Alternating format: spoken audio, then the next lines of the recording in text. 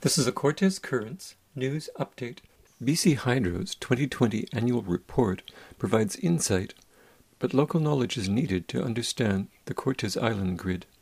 Vancouver Island has more trees per kilometre of utility power line than any place else in North America, and this can translate into power outages.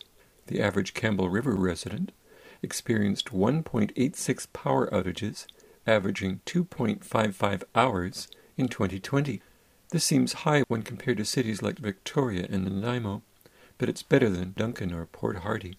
Cortes Island does not appear in the graph, but a Squirrel Cove resident recorded 6 outages, lasting between 2 and 12 hours each, in her calendar.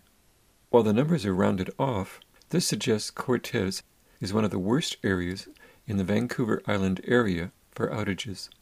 The average lifespan of a wooden power pole is 40 to 50 years, and BC Hydro is currently replacing more than 8,000 poles across BC.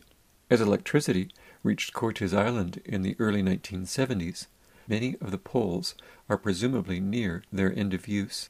Vancouver Island produces about 40% of its electricity. The remainder is supplied by 2 transmission submarine cable systems crossing the Strait of Georgia.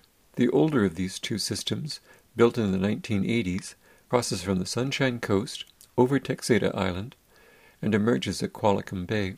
A second cable, laid in 2008, connects Tsawwassen and Duncan.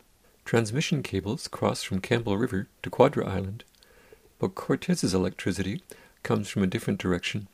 A submarine cable connects the Cortes Island electric grid to the Malaspina peninsula.